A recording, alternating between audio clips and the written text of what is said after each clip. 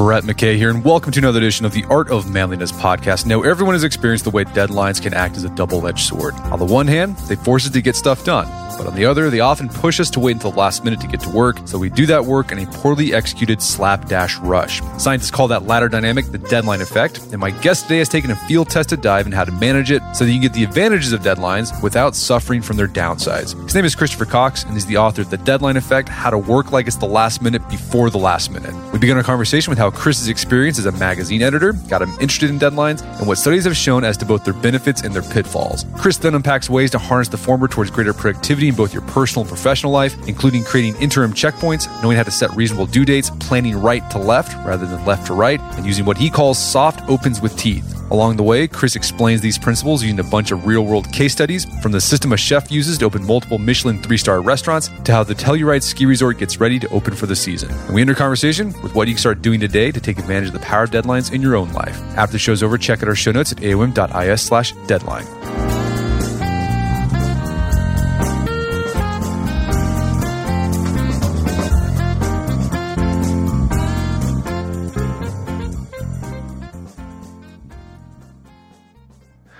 All right, Chris Cox, welcome to the show. Thank you so much for having me. So you got a book out called The Deadline Effect, How to Work Like It's the Last Minute Before the Last Minute. What got you thinking about the power of deadlines? I mean, it really started with the career that I had for many years before I started writing this book, which was in the magazine business. And magazines run on deadlines and always have. And there's actually one particular problem that I was trying to figure out while I worked at a couple different magazines that motivated me. And the question I had is, why is it that every magazine I've ever worked at, we never miss a deadline? Like we've never missed a month if it's a monthly magazine. We never miss a week if it's a weekly magazine. How can these organizations be so consistent, even though, they have the same problems as any other workplace? They're lazy people, they're confused people, they're people who are overburdened, and yet we consistently meet the monthly deadlines. And so that sort of kicked me off. That got me looking into it and trying to look into some of the psychology and the social science behind deadlines. And eventually, that led me to write this book. Yeah, there's a surprising amount of research about deadlines. We're going to talk about some of that today. But let's talk about the word itself, deadline. It's pretty kind of a dark word. Where did it come from, and how did we make it be the thing that means like this is the due date? It's basically a due date, but we say deadline.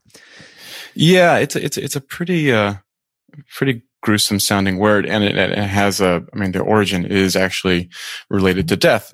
We think that the word originated during the Civil War, when prisoners of war in the stockade, there was a deadline surrounding the prison, and if a prisoner crossed that line, they'd be shot dead, and that was the deadline.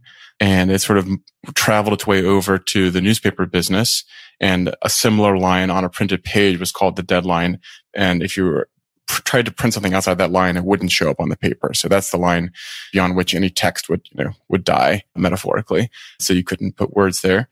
And then because it was already in the newspaper business, it sort of morphed one more time to mean the time that you would have to file a story, the time you would have to print a story. And then, it got adopted beyond that into the wider world, so that we all think of due dates as deadlines now. Interesting. So let's talk about in general, like the research about the benefits of having a deadline. What do we know? And then we maybe drill into the specifics as we go on in this conversation. Sure. Yeah. I mean, the first thing to say is simply that deadlines are remarkably effective. You may dread them. You may think that, I always blow my deadlines. But actually, when you dig into the social science and experimental evidence and even real world evidence, they work. They don't always work perfectly, and there's ways to tailor them to make them work better. But, the first thing you should do is just embrace the power of the deadline. I often say, like, the very worst deadline you can set for yourself is as soon as possible. In fact, you should set a concrete deadline, maybe down to a specific time for any project that you have. And I mean, just to name like one quick and very simple experiment, some researchers had their students fill out a very long questionnaire. And it was not a huge task, but it took a little bit of time to fill out this questionnaire. And if they finished it, each student would get $5. And one group was given no deadline, and the other group was given, I believe, 3 weeks to finish it. And the group that had the deadline, was 2.5 times more likely to finish the questionnaire and 2.5 times more likely to get $5 from doing that. So, very, very simple, but just, a little bit of experimental evidence there that like, yeah, these things work. Like, we should learn if they work so well, we need to learn how to use them effectively. We also highlight an example of deadlines being effective and helping us get things done with the U.S. Census. So I think we just did that, right? So you get that form in the mail, and there's sort of like a deadline, but it's like way, way far away. And what ends up happening is it gets in your junk mail pile or like my bill pile, and you never do it. And so the government has to hire people to go door to door and do the census, and that just costs a lot of money. And so there's this person at the census who's like, maybe we can manipulate some deadlines here to get people to do these things sooner, so we don't have to go out knocking on their door. Can you tell us about that experiment? Yeah. So this sort of feeds into my overall concept of deadlines, which is, first, they're effective, and second, that you can manipulate them. You can sort of tweak them to be more effective. And so that experiment was done by a census worker, and basically, everyone has gotten the postal questionnaire from the census. And if you fill that out, it's a lot cheaper for the government than it is if they have to send someone to your door to basically conduct the census face to face. And so they want to get as many people as possible to fill out that form. But like you said, it ends up on the junk pile. People ignore it. It gets lost, whatever. Or the people think they just have more time to do it and then don't do it. The census deadline passes. So this experiment by the census worker, her name was Elizabeth Martin, was again very simple. She just changed the deadline to be a week earlier for one group. So 2 sets of census forms went out. One people had a week less to finish it. And the somewhat counterintuitive result was that the people who got it, who had less time to finish it, were more likely to send it back. So the shorter deadline actually motivated people to get it done. And they also found that the quality of the census, like how many questions they answered, how thorough they were, improved as well. Okay, so I think we all understand that deadlines can be useful. We've probably all experienced our own lives, whether we were in school or at work. Are there downsides to deadlines? Yeah, well, I mean, the name of the book is The Deadline Effect. And the deadline effect itself is a social science concept, and it's a negative thing. When economists talk about the deadline effect, what they mean is our tendency to delay the work to the last minute. So it often comes up in negotiations, like between a union or a corporation, for example. Like those deals usually get struck as the clock ticks down to 0. And there's a way in which the deadline itself incentivizes people to delay their work. And what I try to argue in the book is like, well, what if we took the power of the deadline effect? The deal gets done, the deal is reached on the courthouse steps. But what if we took that power, but manipulated it so that people could get things done earlier or more effectively or have more time to revise, all the things you want, rather than getting things done at the last minute. And so if you're prey to the deadline effect, the end result ends up usually being worse for all parties than it is if you've deliberately done your work productively all the way leading up to the deadline. So again, the book is about how to avoid that scenario. Gotcha. And I think we've all experienced that too. If you were in college and you waited till the night before to write your term paper, well, it's probably a crappier term paper than if you'd started weeks before. Yeah, no, it's not going to be as good. You're going to have typos. You're going to have errors. It's going to be not as carefully thought out as it would be if you had worked more deliberately toward that deadline. Absolutely. And as part of this book, I had to study a little bit of the psychology of procrastination. And one thing that I read was 20% of adults are considered chronic procrastinators. That means that they procrastinate on basically every project. But that number jumps up to 50% when you're in college. So we're particularly bad at regulating ourselves when it comes to deadlines when we're in college. All right. So as you said in your book, you're trying to figure out how to get the benefits of the deadline, having that hard due date that can be motivating to get something done while mitigating the downside. So you're not getting that deadline effect where you just get crappy results because you're trying to rush to hit the deadline. So you start off the book with a case study from this chef named, I'm going to get his name right, Jean-Georges Vongerichten. Pretty close, yeah. Jean-Georges Vongerichten. Yeah. His staff calls him JG, which keeps things simple. All right, yeah. I'm going to call him JG. There you go. So JG, he's been able to figure out how to use deadlines to open up multiple 3-star Michelin restaurants, which is for those who don't understand, like it's hard just to get one restaurant to be a 3-star Michelin restaurant. This guy's done multiple. What's the system of deadlines that he's developed to allow him to do this without fail? Yeah, he's got, I believe, 40, maybe it's more. 40 restaurants around the world. It was funny when I wrote this chapter, I had to keep updating that number because he kept opening up new restaurants. But yeah, these are high quality restaurants, gourmet dining. They get all the awards. And, that's a very difficult thing to do. Opening a restaurant is a very complicated process, but he's got a system and it works for him.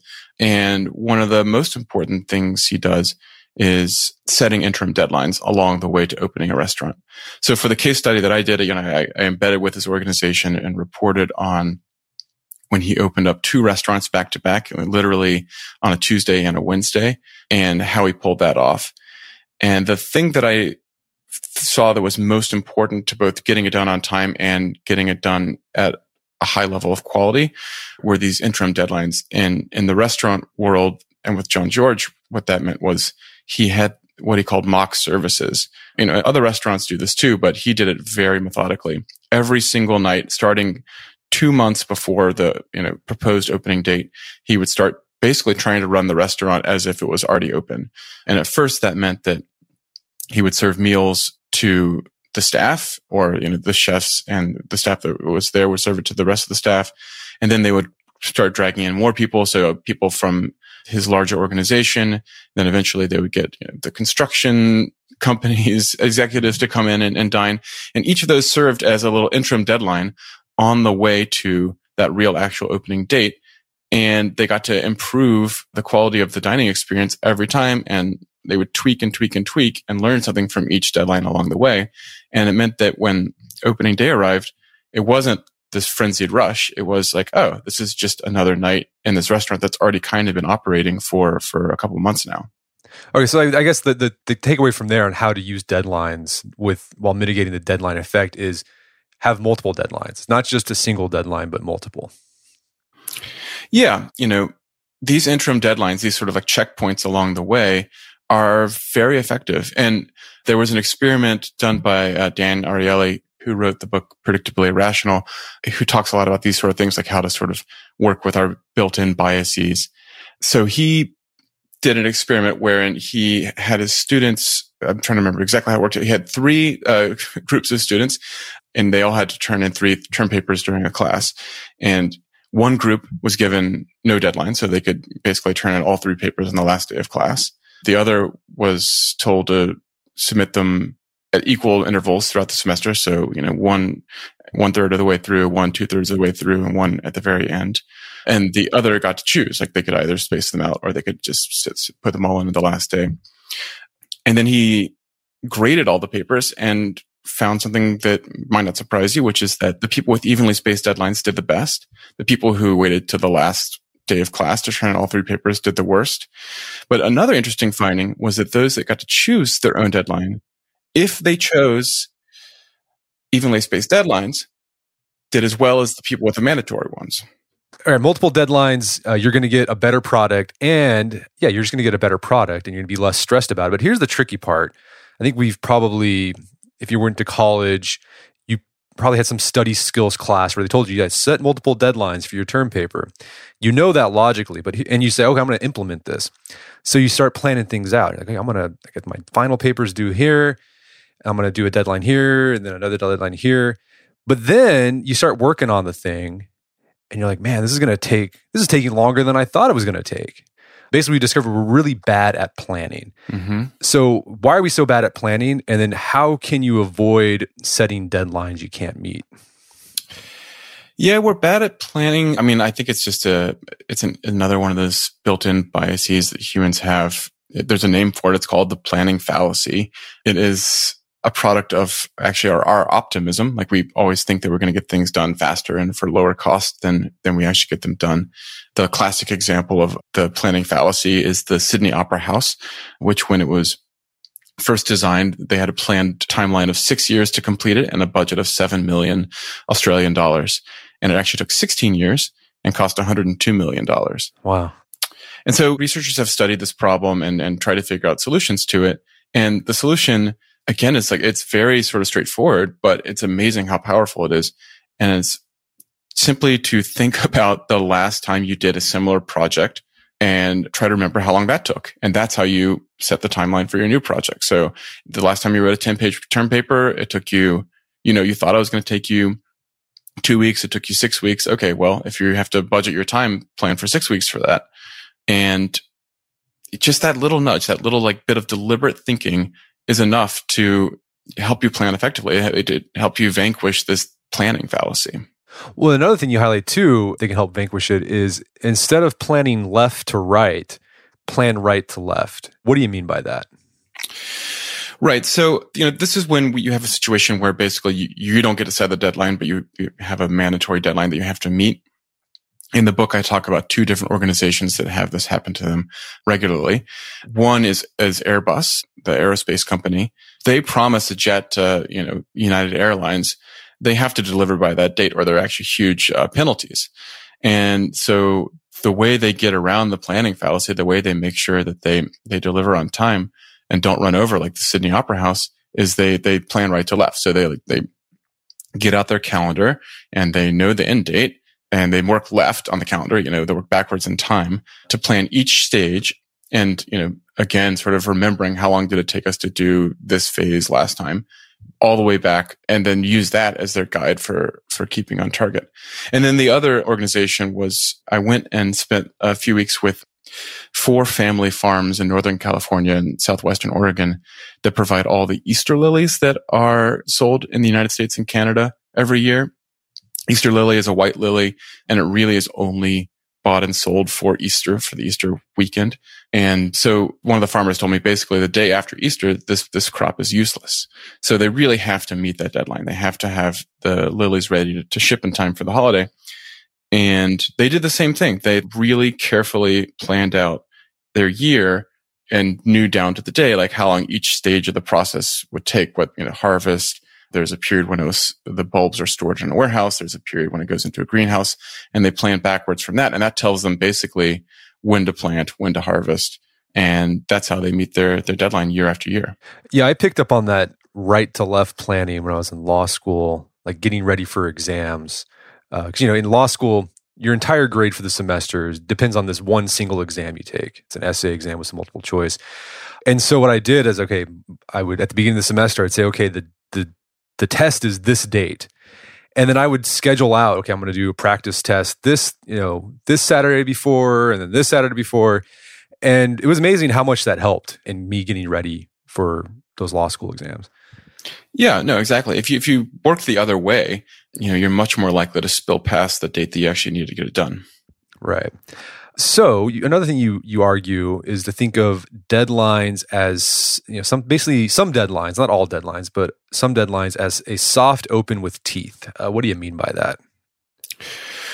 Right. So, deadlines, no matter what kind they are effective. But, even if they're self-imposed, even if it's just you sitting and thinking to yourself, I'm going to get it done by this Friday at 5 p.m. or whatever, that helps. But the more, what I call enforcement mechanisms you can work in, the better for you, the more likely it is you're actually going to get it done. And so a soft deadline with teeth is basically, it's a real deadline in that there are some consequences if you miss it, but it is before the most important deadline, the sort of do or die date. And so the case study I did for that is I went to Telluride ski resort in Colorado and watched how they open the mountain for the season.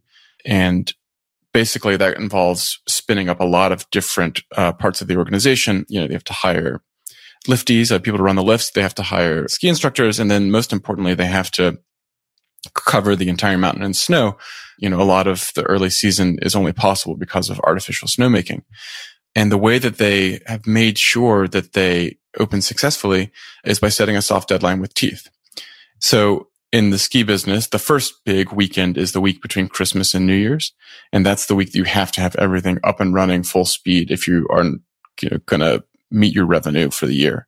They have to have, that's the busiest week of the entire ski season. So that's the real deadline. That's the do or die date for Telluride. So they decided, okay, fine. Well, if we want to make sure that we're completely ready by that date, when should we open? And for the past, more than a decade, they've opened on Thanksgiving. And the way they thought it was like, that's a real deadline. There are going to be real people skiing on the mountain that day if we announce that we're open. Those are the teeth. But if we miss it, or if the experience isn't 100% or whatever, we still have several more weeks to dial things in and improve the resort before the do or die date of the Christmas holiday. How do you think just like regular people can implement this in their workaday life, like soft openings with teeth? Well, I mean, I did a version of this one for my book. Basically, I promised my agent and my wife that I would give them the book about a month before it was due to the publisher. And that's not the strongest set of enforcement. Like my wife would probably forgive me if I missed my deadline, but that I had that deadline in mind, and I gave her something on that date. It's like, please read this. And it helped keep me sort of on target for my real deadline, which is when I had to give it to my publisher. We're going to take a quick break for a word from our sponsors. And now back to the show.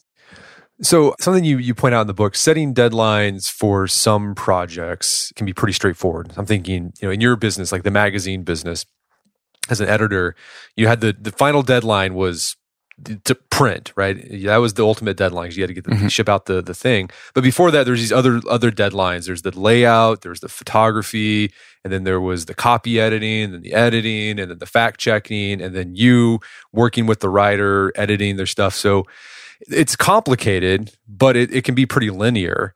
There are some tasks, however, some projects that aren't as linear, like they're complex. There's a lot of moving parts that are interacting in unpredictable ways. How do you set deadlines for those types of projects? Well, I think there's a few different strategies you can use. One is to use those interim deadlines to sort of, okay, I'm planning right to left. Here's this huge project. I know I have to get these 10 things done, and just set individual deadlines for each of them.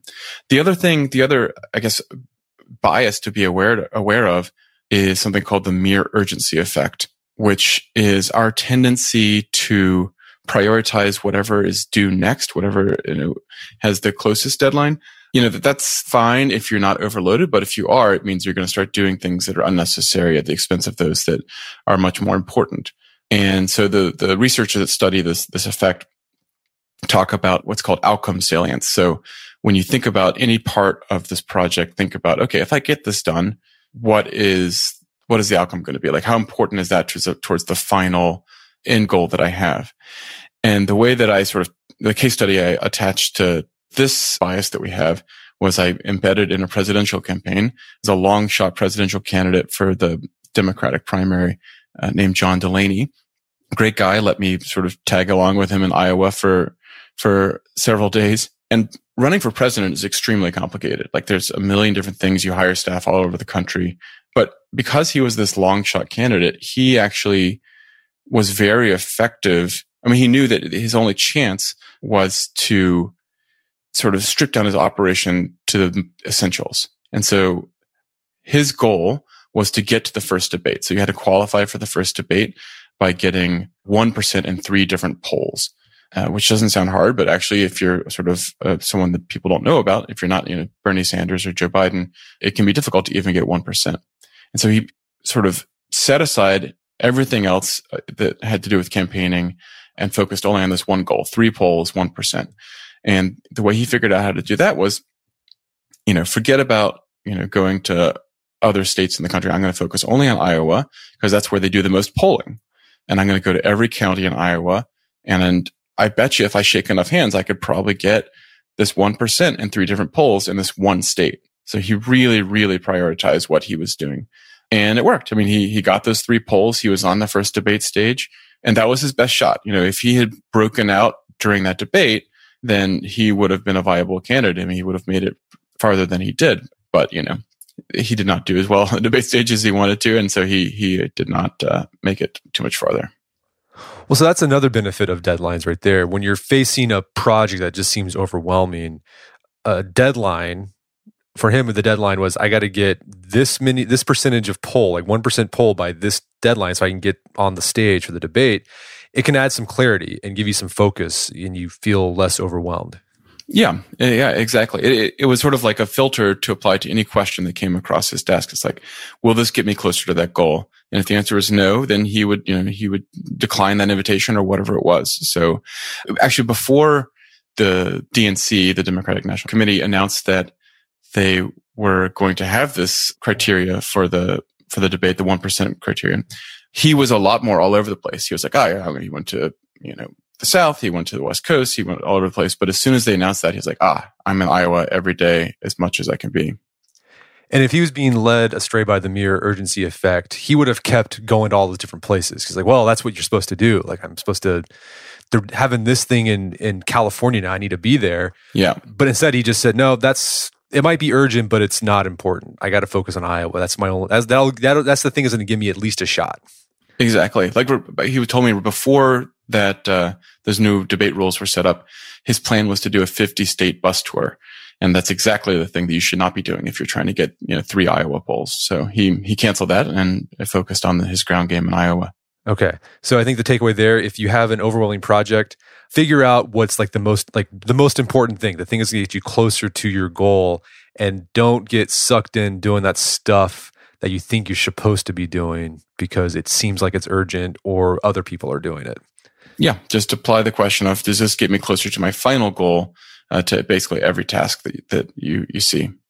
Another case study you looked at on organizations that use deadlines to make things happen is the theater, the world of theater. And it's very similar, as I was reading, like this is just like opening a restaurant in a lot of ways.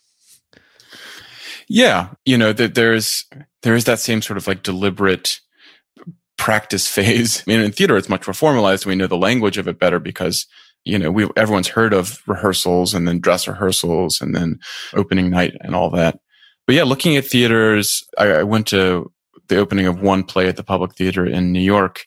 I sort of saw how much they had built in of like a system, a very deliberate process to make sure that they hit all their marks, that things, improved at the right pace so that when it was, opening night, that the play would be ready to go on. And like you use this to explore this idea of using deadlines to improve what psychologists called sense making or understanding. Just basically get a better grasp of what's going on in your project. Yeah, exactly. So one of the all right, this is going to sound sarcastic, but one of the joys of researching this book is I got to read all sorts of interesting publications. And I read one paper in a publication called Administrative Science Quarterly, not a magazine I would normally read. And it talked about this idea of sense making and updating. So sense making is simply pausing and creating a space and a deliberate time to sort of assess how things are going. So in the theater, that means at the end of every rehearsal, the director gives notes. He says, all right, today, this scene was working. This scene was not. Here's what was wrong about it. That's sense making. That's, looking at how your project is going and figuring out what's working and what's not. And then updating is simply what you do in response to that. It's like, okay, well, if the scene is a little bit slow, then let's speed it up. Or if it needs more energy, let's add more energy. So, and if you, in this article in Administrative Science Quarterly, they talk about sense making and updating in the operating room. And some surgeons regularly pause, even though it's very tense and there's a lot of adrenaline flowing in an emergency situation. But the surgeons who are able to pause and take stock of the situation, see what's going right with the patient, see what's going wrong, and then update their behavior accordingly are much more successful and have fewer deaths than those who sort of charge ahead and, either just act purely on instinct the whole time or just don't stop and take stock of the situation regularly. Something that surprised me with the theater was how close to the deadline, the final deadline, opening night, they were updating things. Mm-hmm. In some cases, it would be like the night before. They I think Hello Dolly. You gave the example of Hello Dolly, right? I think it's one of the all-time greatest, best-selling Broadway musicals. And the song that's everyone knows Hello Dolly for, it was like written like the week before, or just a few nights before the play went on. Yeah, I mean, that was a show that got updated continually throughout the whole process before it went to Broadway. And yeah, they wrote one of the most famous songs, actually it's probably the second most famous song from Hello Dolly. Most famous is Hello Dolly, but there's a song called Before the Parade Passes By, and they wrote it the night before the performance. And at 3 a.m, the composer was in his hotel room. Carol Channing, who is the actress, was there too. And the director was there. And then they wrote it on the spot, or the composer wrote it on the spot, and they performed it. And then they sort of knew they had a hit on their hands right there, and danced around the room saying, that's it. So what does that have to do with sense making and updating? It's like they saw the audience like growing a little bit bored in the middle of the musical, and they said, okay, we need to solve this problem. And they stayed up all night solving it. And then, the rest is history. It became a total smash hit. And they wouldn't have figured it out if they didn't have those multiple deadlines, those multiple practice runs that had deadlines themselves. They wouldn't be able to. Yeah, they wouldn't be able to. Exactly. Figure that out. Well, I mean, you can imagine a scenario in which if the theater didn't work the way that it does, you have a lousy performance, and if there wasn't this system in place where basically everyone sits around after it and gives notes and talks about what went right and what went wrong, people would just say like, oh, well, that was bad. Maybe tomorrow will be better. And they don't change anything. So because the theater has such a sort of codified system of sense making, that's why, that play was successful, and why so many plays are successful. The system creates the success. So one of my favorite parts of the book, you went undercover with Best Buy. You became an employee at Best Buy. This is sort of like, what's her name? The nickel and dime lady, Barbara. Yeah, Barbara Ehrenreich. Yes. Huge inspiration. Yeah. Right. So you did this. You got a job at Best Buy, but it was the weeks before just Black Friday. What were you hoping to learn about deadlines by working for Best Buy during Black Friday? Well, so Black Friday was the deadline that I was interested in. It's like, oh, this is the biggest sales day of the year for Best Buy and for a lot of retailers. And it's a pretty dramatic change in business as usual. So, an average day at Best Buy, or at the store I ended up working at, sales are 1/10 of what they are on Black Friday. So how do you prepare for 10 times the number of customers, 10 times the number of revenue on a single day? And I love Barbara Ehrenreich, and she went to go work for like a Home Depot type store for her book. But at first I tried to go in through the front door. I called Best Buy and said, I want to come look at what you do to prepare.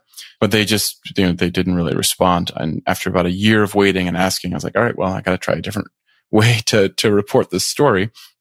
And so I applied for a job. I applied to work at a store out on Long Island in New York.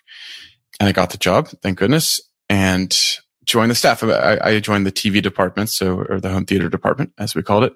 And I learned to sell flat screen TVs and speakers, and then got to watch what happened when Black Friday itself rolled around. I had about 3 weeks on the job before I was thrown into the total chaos well, not total chaos, but the high stakes situation of Black Friday. And so what do they do? I mean, what did their process look like leading up to Black Friday to get ready for it? Did they have multiple deadlines? I mean, did they do the same sort of things we've been talking about? Yes, some of that. They have a big sort of dry run, so that it's a little bit like a soft deadline with Teats. So they gather the whole staff, I think it was 2 weeks before Black Friday, and sort of run through how the day is going to work. But the most important thing they do is they rebuild the store basically to handle this big deadline. So normally, the store you can freely walk from one part to the other, but to handle the crowds on Black Friday, they divide it into sections. So computers has its own checkout and its own sort of roped off area, and TVs have their own area, and appliances and mobile devices and gaming. And that's mainly for crowd control, just to keep people flowing. And the things that you see on the news where people get trampled or the big crowd is crashing through the doors, that's what they're trying to avoid. And that's one strategy they use to do that. The other thing they did, so there's a school of social science that talks about what's called interdependence. So it's how much a store or any organization, how much the employees rely on each other to complete their tasks. So Best Buy normally is had pooled interdependence. So basically every employee was working for himself or herself, and their sales were tracked separately. On Black Friday, and only for Black Friday, they changed that system so that there are no track sales, every employee relies on the other employees to complete a sale. So it's like basically impossible to sell a TV to someone all the way through. So you have to hand it off from one employee to the next in order to complete the process. And so by increasing interdependence within the store, the whole store becomes more efficient, and they have to be efficient on that day, or else they're not going to get through the day. They're not going to serve every customer that wants to buy something. So how was working at Best Buy on Black Friday? Was it exhausting? It was absolutely exhausting. Best Buy controlled the process about as well as they could, but you're still dealing with thousands of people, and it's tough. It's a long shift. There's no downtime. You basically are fighting off one customer to serve the other, or, having to say, please wait 1 minute again and again and again to everyone. But eventually we made our way all the way through. And also, like, Black Friday has sort of expanded its reach so that it takes over half of Thanksgiving too. So when I worked there, I started on Thanksgiving afternoon and then worked all the way through about 2 a.m. that night. And then the next day came in the morning and worked that full Black Friday. And yeah, by the end, I was ready to tender my resignation. And do they do like an after action report afterwards? So like, here's what went well, here's what went bad that we can change for next year? They don't do that with the regular employees, but the management team does that. And then they definitely do it at that sort of dry run meeting that comes right before Black Friday. They said, okay, last year, this is what happened last year. These were our numbers. And though that's one other thing that's worth mentioning about Best Buy and Black Friday is they set goals for themselves on how much they want to sell, and they make them difficult and concrete. And there's a lot of evidence that from this field called goal setting theory, that those are crucial insights to have. You can't just say, we want to sell as many TVs as possible. You have to say, like, no, we want to sell this number of TVs, and then make that target, a real number, but also a little bit of a reach. And that is a way to motivate your employees. It's a way to sort of meet the goal that you want to reach. Yeah, we see that with JFK and his moonshot, right? Choose to go to the moon in this decade. Yeah, exactly. Yeah. I mean, I think that when he said that, people were probably saying that's impossible. That's a very tight deadline. And yet, because he set that deadline, I mean, they did it in July of 1969, right? So they just got it in pretty much under the wire. And I think there's something about the audacity of that goal, how hard it was, that motivated NASA and everyone else to get it done. So you end the book talking about a type of deadline that I never heard of, but I'm intrigued by it. It's called stochastic deadlines. What are stochastic deadlines? Stochastic is just like a fancy economist word for random. And so I was reading papers back to the deadline effect, the negative version of it. I was reading some economic papers, and there was one that talked about the effect of a stochastic deadline on the deadline effect. So basically, let's say you have a negotiation, if you impose a deadline that's triggered by an event that will happen at a random time, the deadline effect basically disappears. So what's an example of that? Well, so this economist talked about online auctions, like eBay type auctions. And if the deadline for the end of the auction was somewhat random, like if neither party could know exactly when it would end, they were more likely to find the final agreed upon price quickly, because they knew they couldn't wait till the last minute. And so, what does that have to do with everyday life? Well, to talk about that, I went and embedded with a unit of the Air Force called the 621st Contingency Response Wing. And they're basically the disaster preparedness gurus of the Air Force. They are the unit that you send in if there's a hurricane or if there's an earthquake anywhere in the world. And basically, their job is first and foremost to arrive and set up an airfield so that relief supplies can start flying in. And so that's a hard job. That's very complicated. It could be dangerous. But when I was there, and I was there right before a hurricane hit. Hurricane Florence was making its way towards the East Coast. Everyone on base was totally relaxed, totally chill.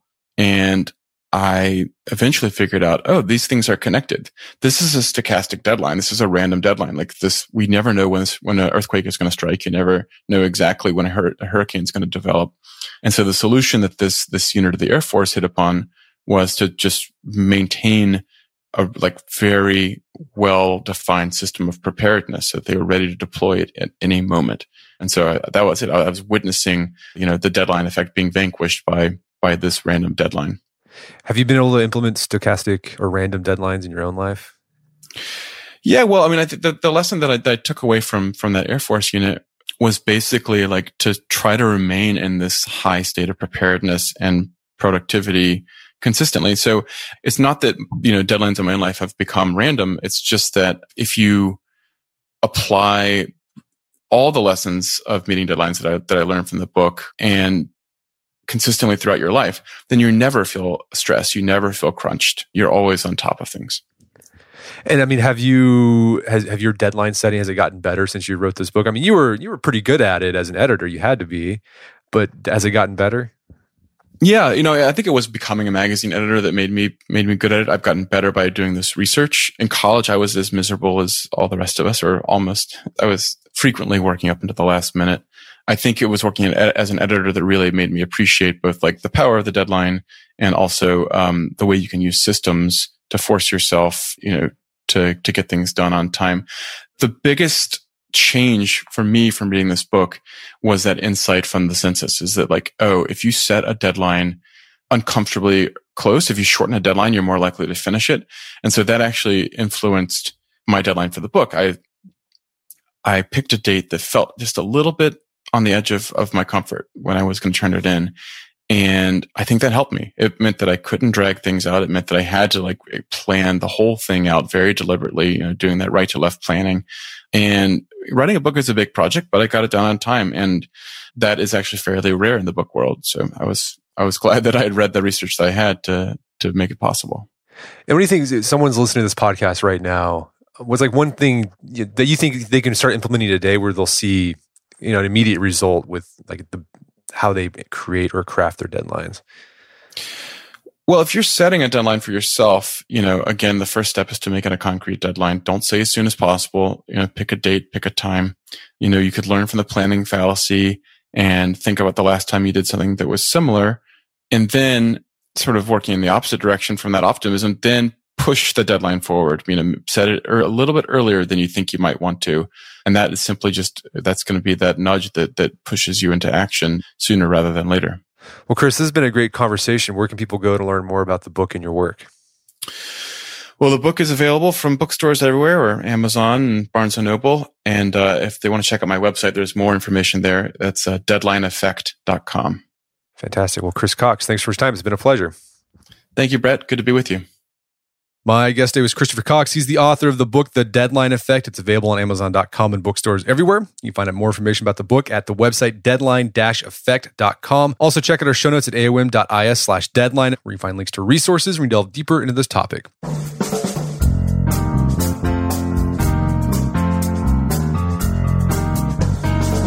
Well, that wraps up another edition of the AOM podcast. Check out our website at artofmanliness.com, where you can find our podcast archives, as well as thousands of articles written over the years about pretty much anything you think of. And if you'd like to enjoy ad-free episodes of the AOM podcast, you can do so on Stitcher Premium. Head over to StitcherPremium.com, sign up, use code manliness at checkout for a free month trial. Once you're signed up, download the Stitcher app on Android or iOS, and you can start enjoying ad-free episodes of the AOM podcast. And if you haven't done so already, I'd appreciate if you take 1 minute to give us a review on Apple Podcasts or Stitcher. It helps out a lot. And if you've done that already, thank you. Please consider sharing the show with a friend or family member who you think would get something out of it. As always, thank you for the continued support. Until next time, it's Brett McKay, reminding you to not only listen to the AOM podcast, but put what you've heard into action.